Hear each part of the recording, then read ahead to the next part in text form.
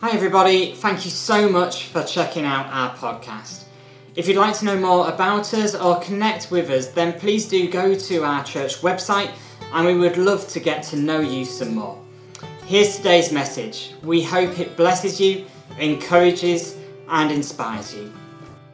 Well, we're now going to spend some time looking at God's Word together, and if you've been joining with us over the last few weeks, we've been thinking about how do we love our neighbours. As a church, we started off thinking about God's goodness.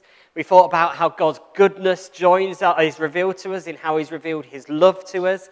And then now we're thinking about how that means that we can then go out and love those around us. And so today we are going to be turning to Mark chapter 10 and looking at another encounter that Jesus has and thinking about what does this reveal to us about how we might love our neighbours. So if you've got your Bibles, if you'd like to turn to Mark chapter 10, we'll be starting at verse 17. If you don't have your Bibles, then you can hopefully find the words popping up on the screen. And for all of us, do remember there are the sermon notes on your chairs or on the church hub if you want to go and use those as we look at God's Word together. But before we come to listen to this, let's just pray that God would speak to us as we engage with his word this morning. Father God, we thank you that you are alive and active in our world, that you are revealing the goodness of your love in our lives and through your word. And so, Lord, we pray that as we look at this passage together now, that you would open our eyes to see more of you, that we would encounter you afresh this morning. In Jesus' name we pray. Amen. Okay, so Mark chapter 10, starting at verse 17, we're told this. As Jesus started on his way, a man ran up to him and fell on his knees before him. "Good teacher," he asked, "what must I do to inherit eternal life?" "Why do you call me good?" Jesus answered. "No one is good except God alone. You know the commandments. You shall not murder, you shall not commit adultery, you shall not steal, you shall not give false testimony, you shall not defraud, honor your father and mother." "Teacher," he declared, "all these I have kept since I was a boy." Jesus looked at him and loved him. "One thing you lack," he said. "Go, sell everything you have and give to the poor, and you will have treasure in heaven. Then come, follow me." At this, the man's face fell. He went away sad because he had great wealth. Jesus looked round and said to his disciples, "How hard it is for the rich to enter the kingdom of God." The disciples were amazed at his words. But Jesus said again, "Children, how hard it is to enter the kingdom of God. It is easier for a camel to go through the eye of a needle than for someone who is rich to enter the kingdom of God." The disciples were even more amazed and said to each other, "Who then can be saved?" Jesus said to them, "With man this is impossible, but not with God. All things are possible with God." Then Peter spoke up, "We have left everything to follow you." "Truly I tell you," Jesus replied, "no one who has left home or brothers or sisters or mother or father or children or fields for me and the gospel will fail to receive 100 times as much in this present age. Homes, brothers, sisters, mothers, children, and fields, along with persecutions, and in the age to come, eternal life. But many who are first will be last, and the last first." Well, today is a day of hoping against the odds for me. Leeds United this afternoon need a miracle. We are placing all our hopes in Newcastle United, taking some points off Burnley, and then Leeds managing to get some points off Brentford to secure our Premiership future. At 2:30 this afternoon, pray for me. I'll be a nervous wreck trying to hope that we get another year in the Premier League. For Leeds United, this is a time of going all in. It's go big or go down to the Championship in shame. Let's see which way it works out. This sort of language of going all in, of placing all our hopes on one thing, is often it's probably heard in casinos more than it is in church. And some of you will know that I have a little bit of a history with casinos, and particularly getting kicked out of them. I have, on more than one occasion, been asked to leave a casino. And these aren't just any old casinos either. These are some of the prestigious casinos that I've had the privilege of getting kicked out of. So, for example, the Bellagio in Las Vegas. Anyone familiar with the Bellagio? Anyone seen Ocean's 11? It's that casino, okay? You go in, it's Hollywood dreams, it's everything. I was in there, wandering around, minding my own business. And I decided to have a look and see what happened at some of the tables. To put this in context, you need to be 21 to be able to gamble in America. And I was a fresh-faced, baby-faced 20-year-old at the time on a trip with some friends. And before I got anywhere near a table, this great big, huge, burly security guard said, "Oi, what are you doing here?" in a more American and slightly more manly voice than I can put on. And then I said, "Look, sorry, I'm only 20, I'm from England, don't really know what's going on, but I just wanted to see what's happening." I'm like, "Oh, sorry, sir, you've got to leave." So I got kicked out for being a babyface, was basically the long and short of it. When I go to a casino, I take going big and going home to a whole new level, usually being escorted by a security guard being left as I leave the premises. Casinos, though, are a place of risk and reward. You can play the odds and hope that you come out on top. The more you put in, the greater the rewards. But the more you put in, the greater the risk if you lose. In a casino, the greatest rewards are unlocked if you go all in. And whilst gambling and going all in, whilst gambling is a terrible idea, as we look at this passage together, we see that as we follow Jesus, if we are to love God, if we're to love our neighbours, then the only way to do so is to go all in. However, unlike a casino, there is no risk with Jesus. When we go all in for Jesus, we can be confident that we will never lose. We will receive the great rewards that he has promised to us. But let's be honest, going all in for Jesus is also hard. Going all in means we need to sacrifice other things for him. And so this morning we're going to look a little bit at how we can live all in for Jesus and how doing so might enable us to be able to love our neighbours and to love our God as we do so. In this passage, Jesus is once again approached by a rich young man who comes to him and asks him what he needs to do in order to inherit eternal life. And Jesus responds by quoting the 10 Commandments to the young man. And the man confirms that he's done all these things that Jesus lists since he was very little. He hasn't murdered, tick. He hasn't stolen, good. He hasn't lied, excellent. He has honored his parents, well done. He was doing what the law asked of him. Or was he? What's really interesting in this list of commandments that Jesus lists is not the ones that he lists, but the ones that he doesn't list, the ones that he misses out. He makes no mention of putting God first over everything else in your life.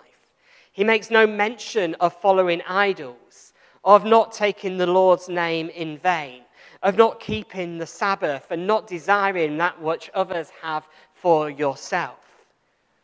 Could it be that Jesus recognized that this young rich man might have difficulty saying that he had truly kept all of these commandments if he listed them as well as the 5 that he initially listed in the passage? Could it be that in his pursuit for wealth that money had become more important than God to this young man? Could it be that the name of the Lord didn't really mean that much if it meant that he could make a quick extra buck? Could it mean that in his striving for success and wealth, the Sabbath and the time of intimacy and relationship with God had been cast to one side as an unnecessary inconvenience in what was an otherwise busy schedule? One thing we do know is that Jesus' next words were to highlight the one thing that this young man lacked in his pursuit of faithful living. Let's just pause there for a moment. Jesus says to this young man, one thing you lack. The young man confirmed that he'd lived up to the letter of the law. He'd done what the commandments had asked him to do, or that Jesus had repeated to him since he was a little boy. And yet, there was still one thing he lacked. When it comes to Jesus, it's all well and good saying, we've been faithful here, we've been faithful there, but there is no difference between living for Jesus with 95% of our time, with 50% of our efforts, with 5% of our efforts. As far as Jesus is concerned, unless we are all in, unless we lay all our chips down on the table and hand them over to him, there will always be one thing that you lack. And let's recognize the difference and the power that just one thing can make. Many of you will know that before I became a church leader, as I am today, I trained to be an accountant and spent some time working in an accountancy office. And as I was preparing sets of accounts for clients, one of the jobs that I often was asked to do as an accountant was to compile a bank rec. And for some of the companies that I worked for, this meant that I got given a whole load of bank statements, and I had to go through and work out what they'd been spending all their money on, typing out all the money and reconciling it back to the statements and analysing what they'd been spending. But the problem was, having written out a year's worth of bank statements, is that just one transaction, no matter how big or small, could mean that the whole thing wouldn't work. And whether it was a little amount or a big amount, I'd be left going back through the whole rest of the job again, trying to work out the mistake that I had made. Just one mistake could make a huge amount of difference. Just lacking one transaction could make a huge difference. It doesn't matter if you're 5%, 50%, 90% into following Jesus.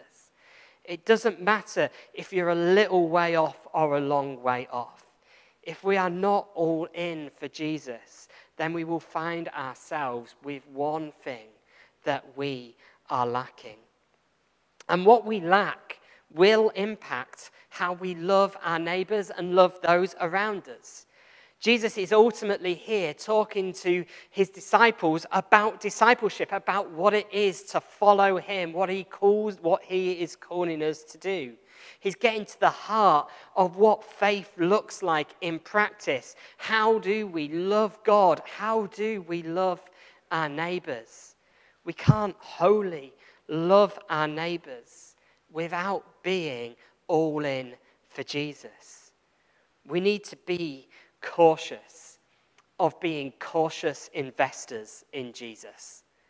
Jesus doesn't want us to play it safe when we live our lives for him.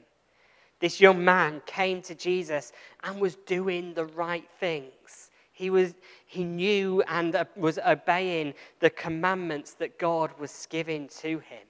He was sincere and eager to do the right thing. We're even told that Jesus saw this young man, heard the questions that was asked, and loved him.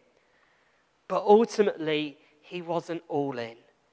There was still one thing he lacked. This morning, I wonder, are we all in for Jesus? When it comes to loving God and loving others, the heart of the Christian message, are we all in? Or is there maybe one thing that we lack? Is there something that's getting in the way, that's preventing us from going all in, just like the rich man in this passage who ended up walking away from Jesus rather than following him. What is it that you might be holding back? Could it be that you're holding back your time, holding back your emotions, holding back your finances, holding off on making a decision, unsure if you can truly commit? This morning, will you look at the hand that you've been dealt in life and say today, Jesus, this morning I'm going all in and I'm going to live my life for you. Going all in for Jesus is a great decision, but it's a difficult one. It requires and involves us making sacrifices. It involves us letting go of what we want to hold on to and giving it over to Jesus instead. Ultimately, this is what the rich young man who came to Jesus found to be one step too far. He may have not murdered. He was unable to put God above his money. He may have honored his mother and his father, but he wanted to still have the same nice things that he saw others enjoying around him more than he wanted to follow God. He may not have stolen or lied, but there was still one idol that he just couldn't lay down, and that was his money. As the man moves away from Jesus, sad because he couldn't let go of the riches of his wealth, Jesus teaches the crowd about the challenges of being rich and following him. Now, let me just be clear. There's nothing wrong with having money. Money is what we live by. That's okay. Compared to many in the world, though, we are amongst the richest in our world, even if we're not as rich and would consider ourselves the poorest in this room this morning. But where we find trouble is where we put our money ahead of Jesus. And a clear sign of putting our money ahead of Jesus is not being willing to let go of our money when Jesus asks us to. Ultimately, we have to ask ourselves, what is it that is driving our lives? Is it my money? Is it my possessions? Or am I willing to sacrifice all that I have for the one who is more precious to me than anything the world has ever known? In Matthew 13, Jesus tells his disciples two parables that I just think are wonderful parables, and I'm sure at some point we'll look at together on our Sunday in detail. But the first one, he says, is this: the kingdom of heaven is like a treasure hidden in a field. When a man found it, he hid it again, and then in his joy went and sold all that he had and bought the field. And then he carried on again to say, again, the kingdom of heaven is like a merchant looking for fine pearls. When he found one of great value, he went away and sold everything he had and bought it. When we see the value of Jesus, when we see the joy and the beauty of his kingdom, it is natural to sacrifice all that we have, to experience it, to own it, to see the value and the joy of it for ourselves. As we love our neighbours, as we want to see the kingdom of God established here amongst us and around us, and in the lives of those that we are serving, the kingdom of God, we need to recognize, is not cheap. To see the kingdom of God established, it will cost us. There might be things that we cannot do instead because we've decided we're committed to serving Jesus and to seeing his kingdom established here. We might need to let go of some of our own wealth that the kingdom of God might be established in the lives of those around us. in my previous church, there were some wonderful people, just as there are here in this church. In fact, they were all wonderful people, not just some. They're all wonderful people, as you all are here. But before I joined the church, around 10 years previously, the church had undertaken a huge building project with the aim of renovating their premises to serve the local community. And I remember chatting to one lady of the church who had been a part of the church during that period as they'd undertaken this huge project. And she told me how during this time the church was challenged not just to give a tenth of their income or just the usual giving, but to give twice their giving. So if they gave 10%, they were encouraging to give 20%. If they were giving 20%, well, why not give 40%? If you were giving 5%, give 5%. If you were giving a fiver, give a tenner. The church was challenged to double their giving in order to be able to support the ministry of the church as they sought to love their neighbours around them. This lady that I was speaking to was by no means one of the wealthiest members of the church. She was not one of the richest with lots of cash to share. She shared the story of, and as she shared this story of the building project with me, she told me how she, over that period of time, used to regularly eat cans of baked beans for dinner because they were the cheapest meal that she could find, as she sacrificially gave to love her neighbours, to support the kingdom of God in that place. That lady and many others like her made that building project possible. They felt the cost of sacrifice, but they gave anyway. And why did they give?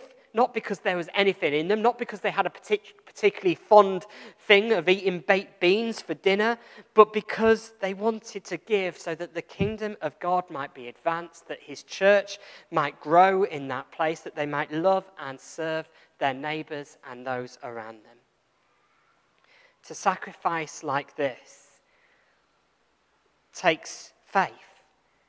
And Jesus goes on to explain the difference between rich men and children in this passage. And he encourages the disciples to have faith like children.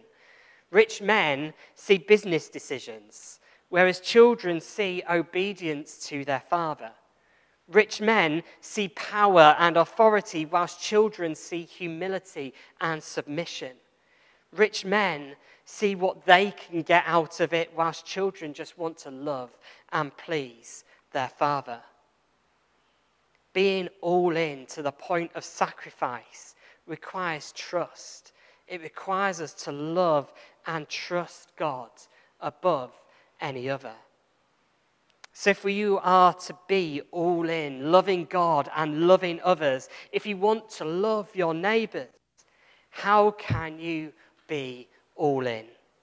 How can you love your neighbours? Not just with kind words, not with just what you've got left over at the end of the month, but what can you lay down and sacrifice that you might see the kingdom of God revealed in your life, in their lives? Jesus tells us that we can't love God and money.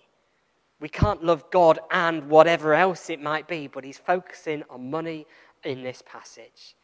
So what is the main motivator of our hearts today? What do you love the most? Is Jesus and his kingdom, his mission, are they your true priority? Or might something else be taking that rightful place? Sacrifice requires us to trust God. So what do you trust?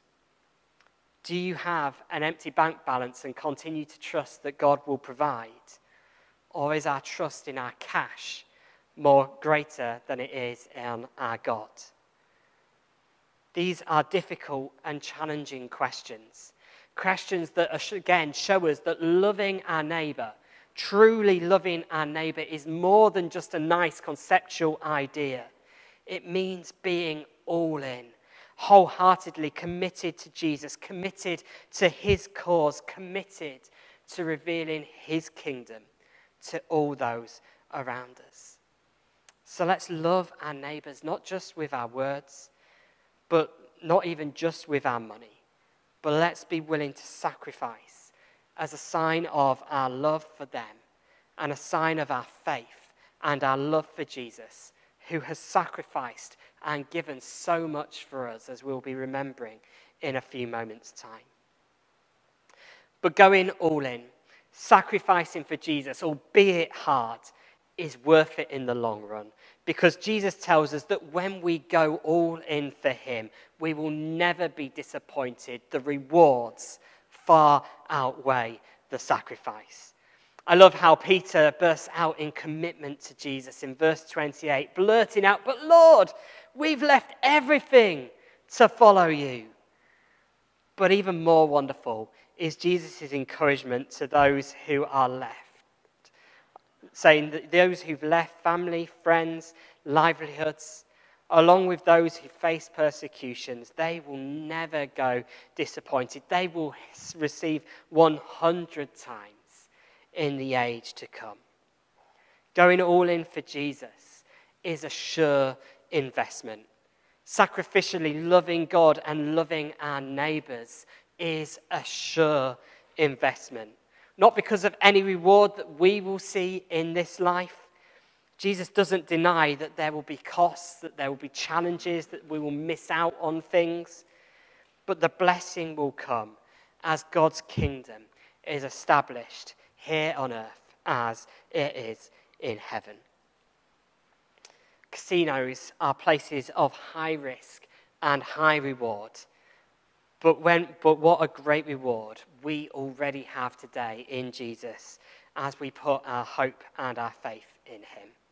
We have no need to risk and to gamble because our reward is firm and secure, something that we can all hold on to with confidence today as we will again remember as we share communion together. When we go all in for Jesus, we can do so confidently because we know that Jesus has the victory. Nothing can ever defeat him. Nothing can ever overcome him. All of heaven and earth belongs to him. And as we go all in and live our lives for him, we will never be left disappointed.